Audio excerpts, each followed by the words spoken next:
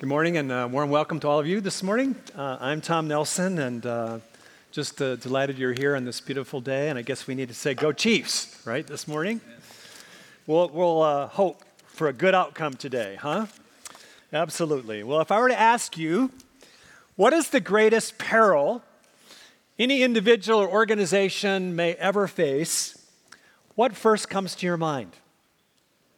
A lot of things may come to your mind about the greatest peril, but I want to suggest to you that Simon Sinek answers this question by saying it is a perilous, fuzzy why. That is, when the big why of what we do gets lost in the details of what we do. In his best-selling book, Start With Why, Simon Sinek says these words. We have that up there. By why I mean, what is your purpose, cause, or belief? Why does your company exist? Why do you get out of bed every morning? And why should anyone care? Now, I don't know if Simon Sinek is a follower of Jesus. I don't know his faith or worldview or the story he lives in.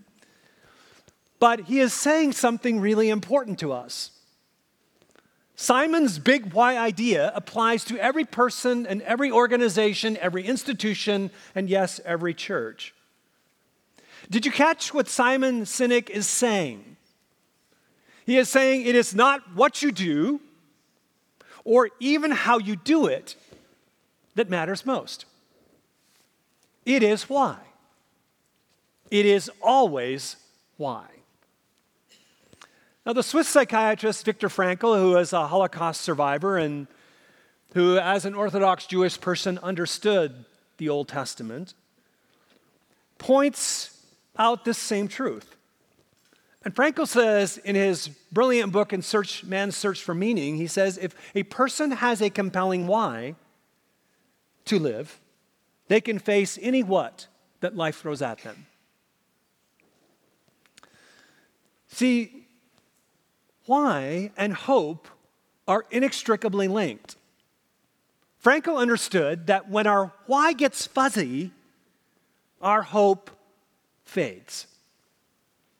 And when hope fades in our life, everything else fades with it. See, hope is to our hearts what oxygen is to our bodies. We can't live long without it. The big why and true hope are inextricably tied together. So having great clarity in the why, the big why, is crucial for us.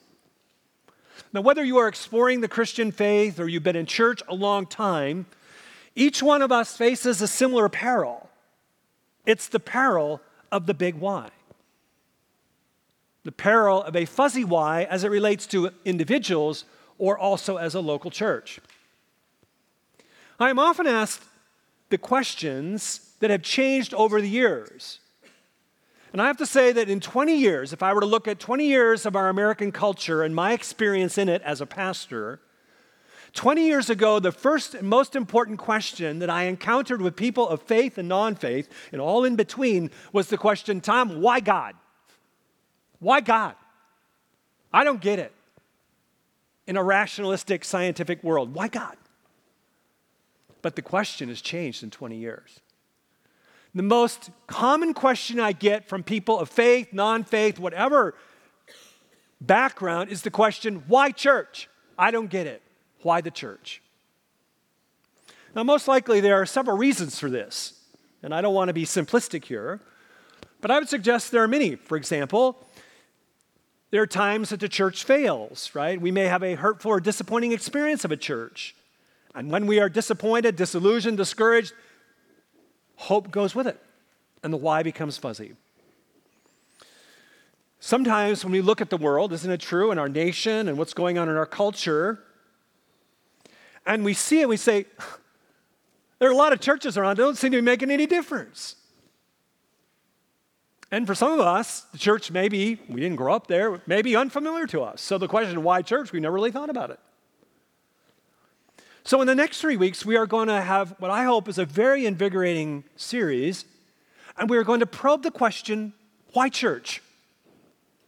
And let me just say right up front that from every neuron I have, I was almost going to say moron, I might be that too. Every fiber of my being, I believe this. The answer to the question I believe of White Church is this. I believe the local church as God designed it is the hope of the world, period. That's a big statement. You go, whoa, strong assertion. And I believe that because there's nowhere else in the world I can see hope like there is in the church. There's true hope here. And it's not, you may say, whoa, it's not because people in the church are always the best behaved, including pastors. It's not that people in the church are the best looking, well, this might be an exceptional group, or the smartest. It is because the church has the best story. Think about this, something that began over 2,000 years ago in a remote little section of the Roman Empire has spread throughout the globe in 2,000 years. And it is the story of stories. It is embedded in time and space history. It is true. It is brimming with great hope. And yes, I'll give you, there are many stories in the world, many philosophies of life. But I want to suggest to you that while the Christian story is not unassailable, it's clearly not. There are other things to think about. And it can be questioned. But I want to suggest to you, while it's not unassailable, it's unsurpassable. So in this 3 weeks, we are going to discover the Christian story and how it tells us three things in these three sequential messages. First, today, there is hope for me. Next week, there is hope for us. And the week following, there is hope for all. Hope for me, hope for us, and hope for all. So, let's dive into this morning's message. You with me? Let's turn to Ephesians chapter 2 in the New Testament, the book of Ephesians. And here in the first 10 verses, we're going to explore three compelling reasons why there is hope here for each one of us. And this is how the Apostle Paul, who wrote Ephesians, unpacks this text and writes it. First, the Christian story speaks to my greatest problem. On the heels of that, we're going to see the Christian story speaks to my deepest longings. And then as it reaches its end crescendo, we're going to see that the Christian story speaks to my highest aspirations. My greatest problem, my deepest longings, and my highest aspirations. Now notice in verses 1 to 3 how Paul unpacks our greatest problem, my problem and your problem. Hear God's word. Paul writes, "And you are dead in the trespasses and sins in which you once walked, following the course of the world, following the prince of the power of the air, the spirit that's now at work in the sons of disobedience, among whom we all once lived in the passion of our flesh, carrying out the desires of the body and the mind, and were by nature children of wrath, like all the rest of mankind." Now, isn't it amazing that against the brilliant backdrop of chapter 1 and the full big story, Paul presses here into the hopeless and helpless picture of the human condition.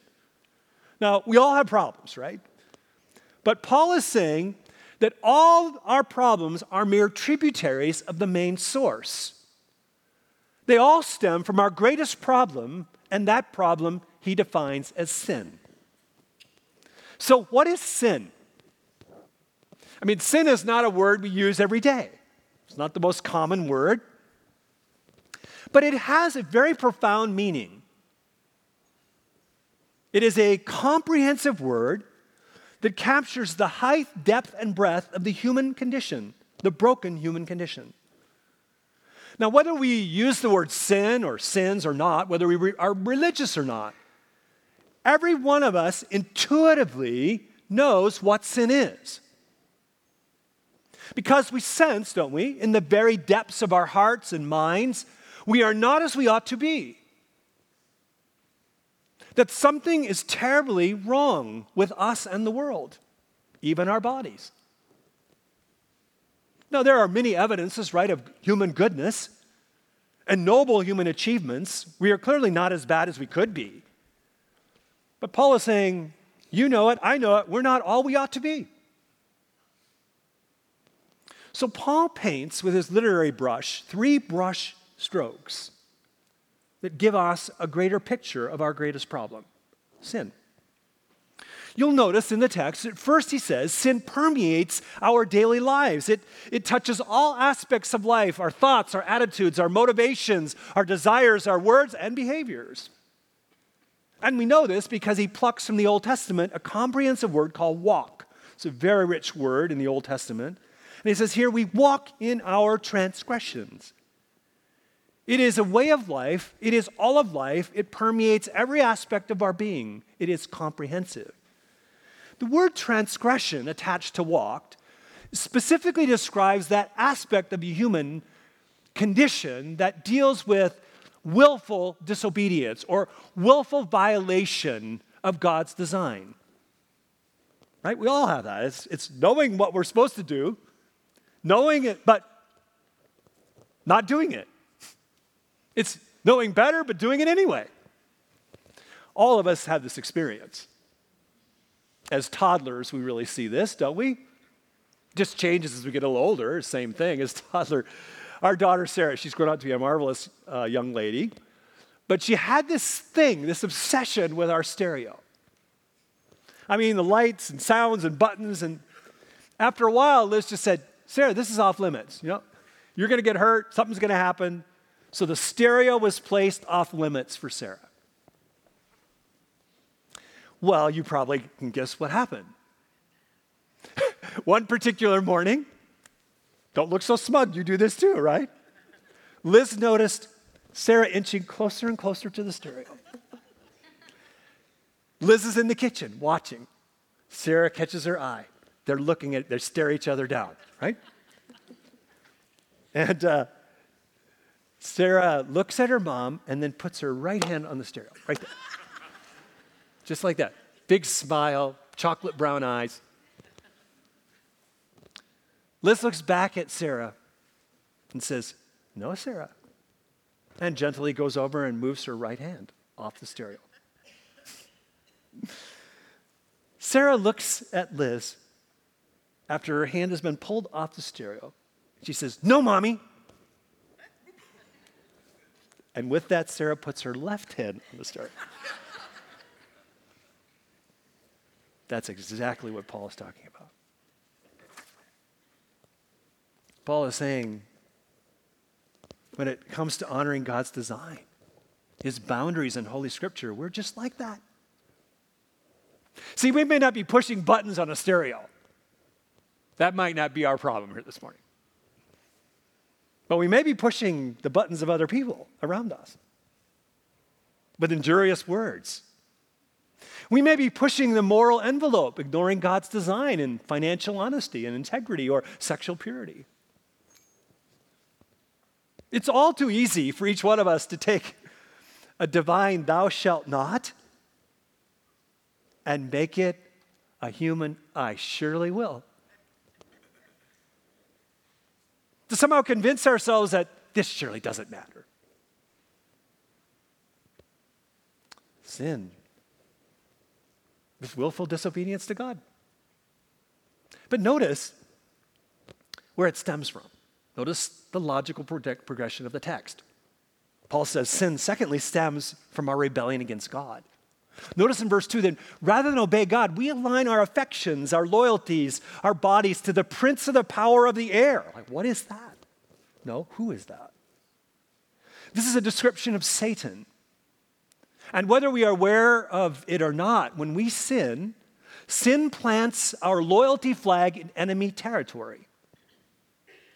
See, with heart affections and attitudes and loyalties, we join the ranks of the cosmic rebellion of old. Now, I don't know if anybody here is a Trekkie fan, but this summer, Liz is a Trekkie fan. And we saw the latest Star Trek film. I'm sure some of you have already seen it. Star Trek Beyond. Amazing. And like all Star Trek movies, I'm not going to tell you all about it or I'll get lots of emails, so I'll try to be discreet. There's a lot of high-tech drama. And each episode, the drama gets more amazing with technology, but it's always the same thing. The good guys of the Starship Enterprise fight some very, very bad guys. And in this case, I don't know what it is. The bad guys get badder, hideous. Star Trek Beyond, we're introduced to a character named Krall. You got to see it to believe this guy. He is bad plus. I mean, he's like bad on steroids. And what we find out later in the story, I'm not going to tell you all the details, I'm just going to tell you this, you probably expect this, that Krall has an interesting history. Once upon a time, he was actually a good soldier in the Federation. Now, I'm not going to say more, but I do have a hunch that if the Apostle Paul was physically here right now, he'd be a Trekkie fan, because that's really what he's writing. It's not an imaginary cosmic struggle. It's a very real one he's referring to. We cannot miss it. The forces of evil in the world, led by Satan, who Paul describes from an Old Testament phrase, the prince of the power of the air. In the Old Testament is Ben Shakar, son of the morning, is a Krall-like figure. That's the picture. Who in eternity past rebelled against God and is hell-bent on doing as much damage and destruction as possible to this world that God loves, to the people he made in his image, and to the church of Jesus Christ, his bride. Hell's greatest fury is aimed at the local church. He hates it more than anything else because Jesus loves it more than anything else. Jesus knew well Satan's hellish fury.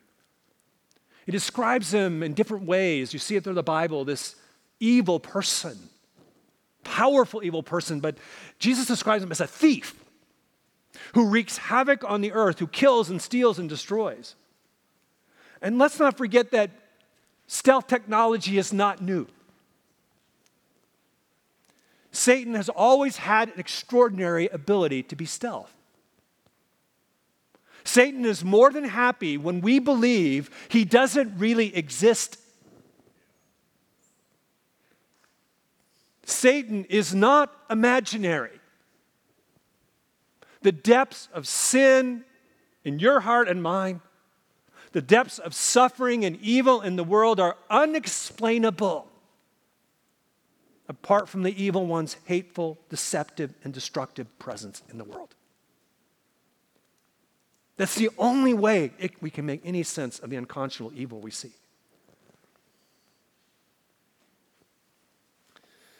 Third, notice that sin is a corrupted nature we possess.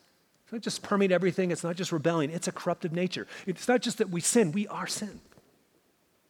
And notice in verse 3 how Paul describes our disordered desires and affections as coming from a corrupted nature. Do you see that? Both in body and mind.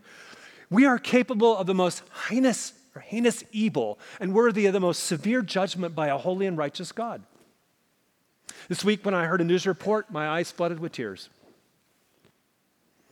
I don't know if you heard it and followed this, but Jacob Wetterling disappeared 27 years ago in a rural country road very close to where I grew up in Minnesota, 27 years ago. Riding his bike on a rural road in Minnesota, he was abducted, and 27 years had passed.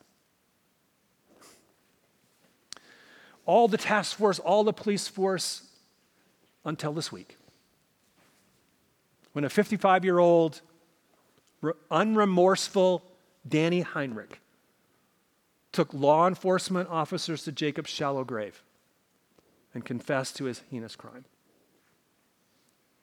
The unmasking of such evil chills us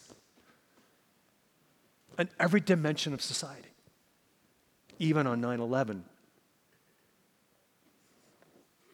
As I watched the news report, I couldn't help but think of Jeremiah 17:9. Jeremiah said, the human heart is deceitful beyond all else. Who can fathom it? And yet the inconvenient truth is it not true that the deepest recesses of my heart and your heart, there's a bit of Danny Heinrich in each one of us? Alexander Solzhenitsyn, the great Soviet dissident, in his brilliant book, The Gulag Archipelago, hits it right on the head. And he writes, if only it were only so simple. If only there were evil people somewhere insidiously committing evil deeds, and it was necessary only to separate them from the rest of us and destroy them. But the dividing line, or the dividing good and evil, cuts through the line of every heart of every human being. And then he raises the question of who is willing to destroy a piece of his own heart.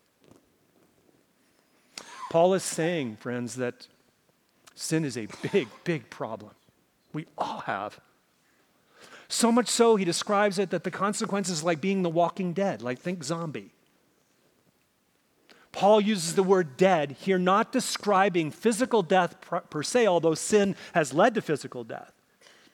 His idea here is that sin is not only a strained relationship with God, our Creator, it is a completely alienated relationship with God, our Creator.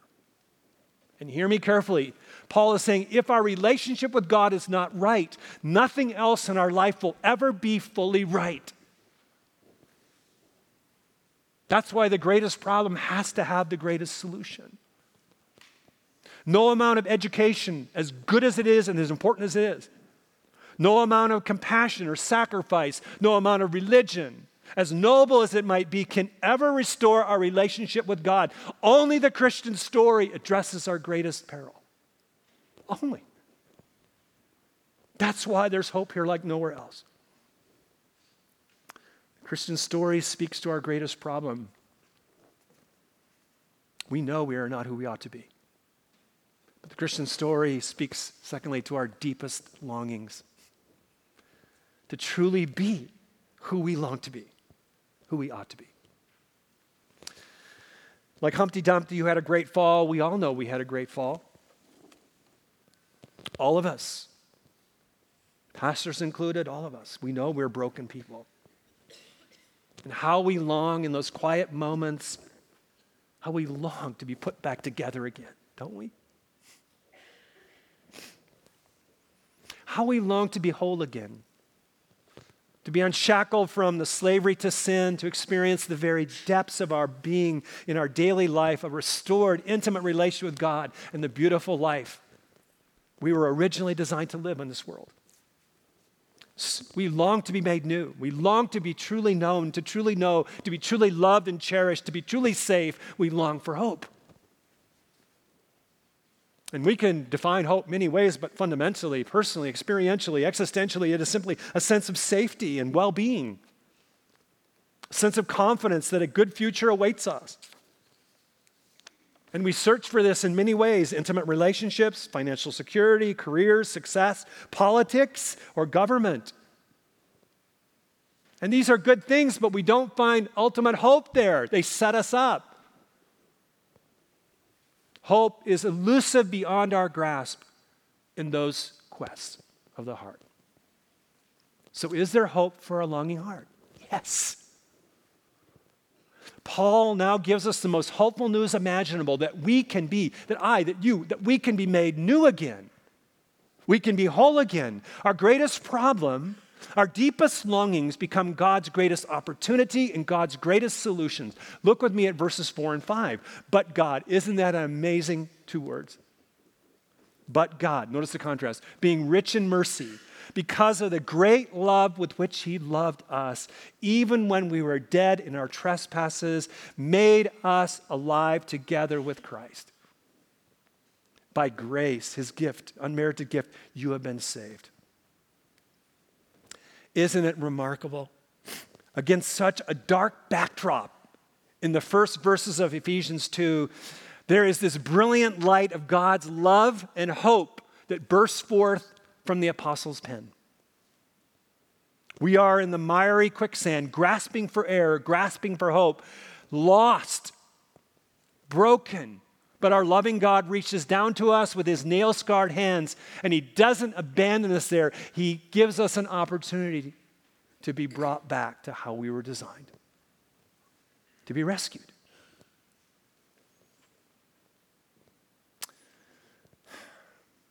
God didn't abandon us. He certainly could have. God sends his son Jesus to shed his innocent blood on a Roman cross and pay the penalty for our sin and our sins. So that as a gracious gift, we can experience forgiveness from sin and move from death to life.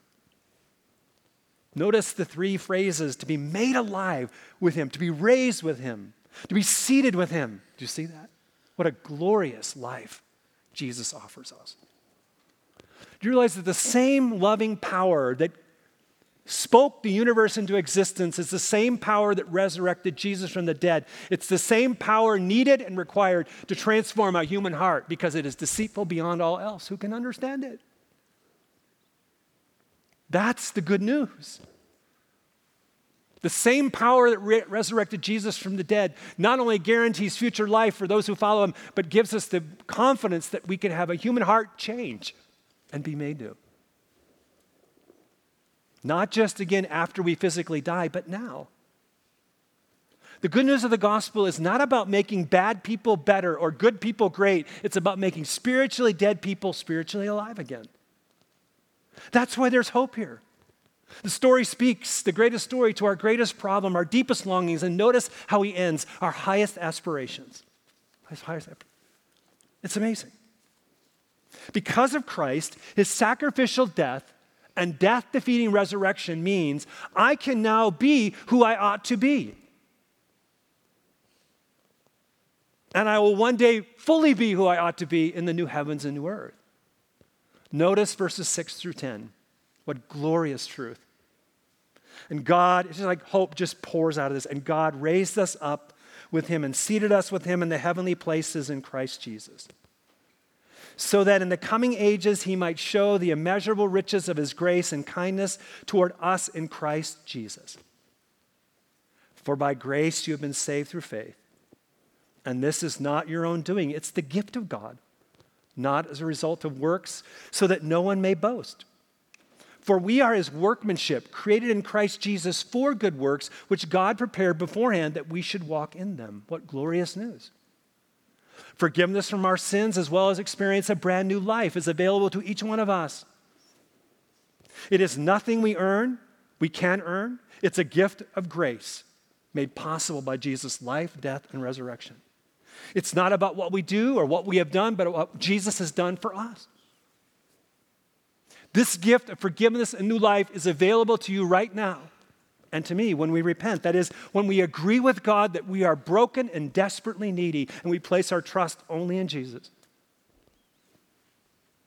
The good news of the gospel means that each of us can be fully human again. We hear a lot about human flourishing today, but apart from the gospel, no one can fully be a human that flourishes in every dimension of life. Human flourishing is impossible without gospel transformation. We can love and live as we are meant to love and live in the dawn of creation before sin and death wreaked such havoc in the world, is what Paul is saying. One day yet future, yes, we will live in a new heaven, a new earth. A glorious destiny is ours, and it awaits us in the future. But the focus of this text ends not in the future, but the now.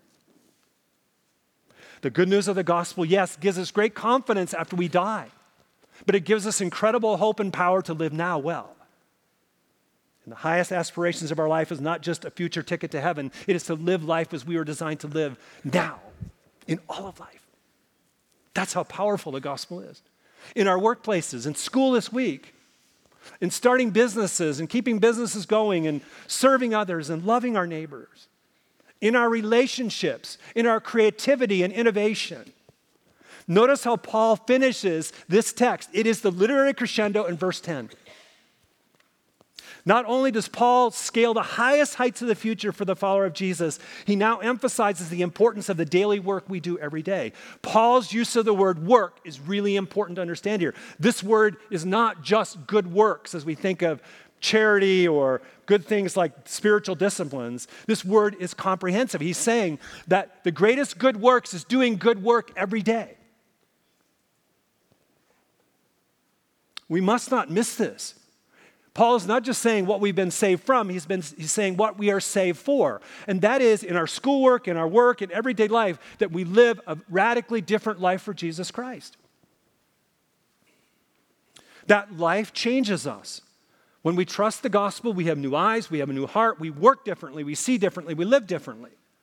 Whether that's homework at school, waiting in a pickup line, serving a customer, helping a client, or running a company, Paul will say, using the same language, he will say to the Colossians, whatever you do in word or deed, that's what it means to walk in good works. Whatever you do, that includes everything in life. He says, do everything in the name of Jesus, giving thanks to God the Father through him. And then he says, whatever you do, well, work heartily as for the Lord and not for men. That's why at Christ Community we spend so much time talking about faithfulness of vocational stewardship, why we connect Sunday worship with Monday work. The gospel rescues us from enslavement to sin, but it empowers us to live this life well and to work well, whether we are paid for it or not. The gospel profoundly changes the way we work. Dorothy Sayers, a brilliant Brit, said it this way: the only Christian work is good work well done. The gospel profoundly transforms our daily life. So why the church? That's a big question. And as we're going to see this week and the next 2 weeks, because the Christian story is the best story. And Paul says here, the Christian story speaks to my greatest problem, my deepest longings of my heart, and to every generation's highest aspirations. That is, true hope is here. And let me say this, and do not miss this, the quality and degree of the hope you will experience in your life and death is determined by the story in which you find yourself. So is the Christian story your story? This summer we said goodbye to a dear friend of Christ Community and member. Tim had a bright mind as a professor, a tender heart. And the Christian story was a story Tim embraced. And the song he chose for his memorial service we did right here is entitled My Story. Listen to some of the words. If I told you my story, you would hear hope that wouldn't let me go. And if I told you my story, you would hear life, but it wasn't mine. If I should speak, then let it be of the grace that is greater than all my sin. Of when justice was served and where mercy went. Oh, the kindness of Jesus that draws me in. Oh, to tell you my story is to tell of him. Is the Christian story your story? Kristen, one of our newest members at Christ Community, shares how she has embraced this Christian story and how she has found hope here. Watch.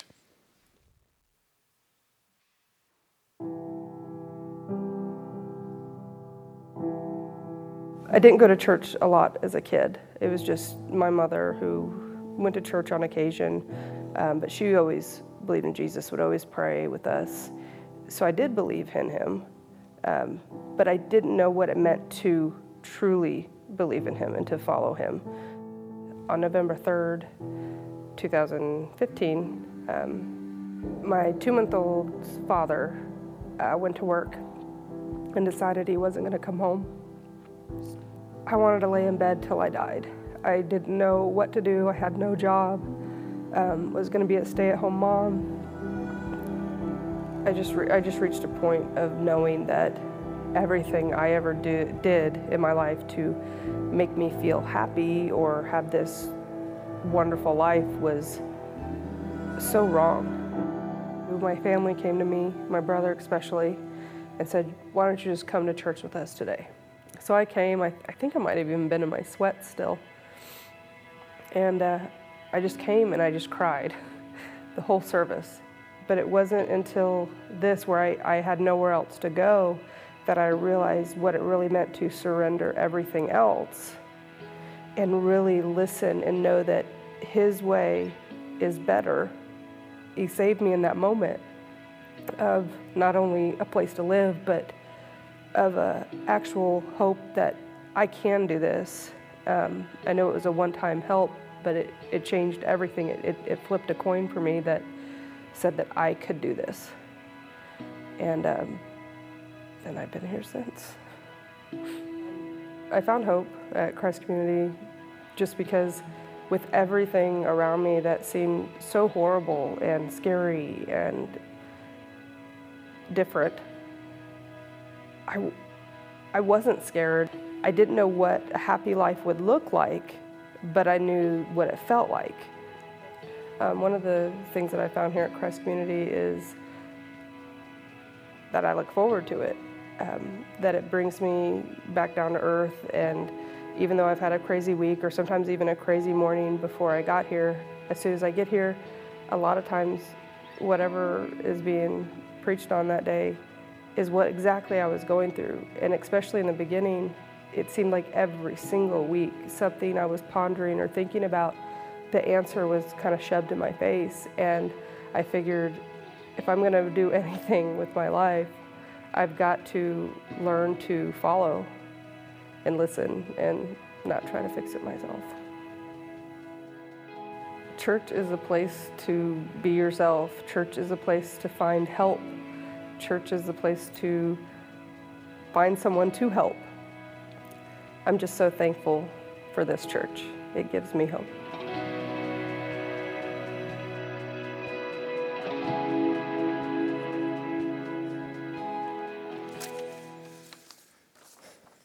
So the question for all of us, I think, as you hear Kristen share, is that have we found this hope?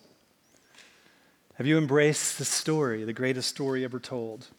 And Jesus offers it to all of us. I think that's a really important part of this whole morning. I don't know where you are, where God has you, what's going on in your life, but I do know the truth of God's word and the truth of the gospel. It's good news. There's hope here. And Jesus simply offers us the life we long to live, the life we were created to live, and he offers it to us as a gift of grace if we humbly bow before him and repent of our sin and trust him, take him by faith. And he can meet us exactly where we are and meet every need we have. So do you know Christ this morning? Have you embraced his story? There's hope in this story, and there is hope ultimately nowhere else. Many of you, I'm sure, have already embraced this hope, and you would say, my story is his story is my story. So I also have a question for us as the church family. Are you sharing the hope? Apostle Paul profoundly describes this in a letter to the Romans. He says, I am eager, I'm under obligation, I'm not ashamed of the gospel. I want to share this good news with everyone. So why the church? Right? Why the church? Because the local church, as God designed it, is the hope of the world. We have the greatest story to share, the most transforming story, the place where true hope is found. And will we share it with others? What a privilege, what a joy, what an opportunity. And Paul will say, how will others hear the good news unless we share it? And how will others experience the fullness of Jesus unless we invite them to be part of a local church family? Because God designed the local church not only to be a place where we encounter grace, it's where we live it out together and grow spiritually.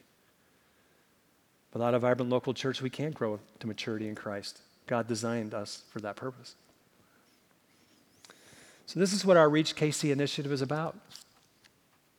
It's really about the gospel. It's really about sharing the good news.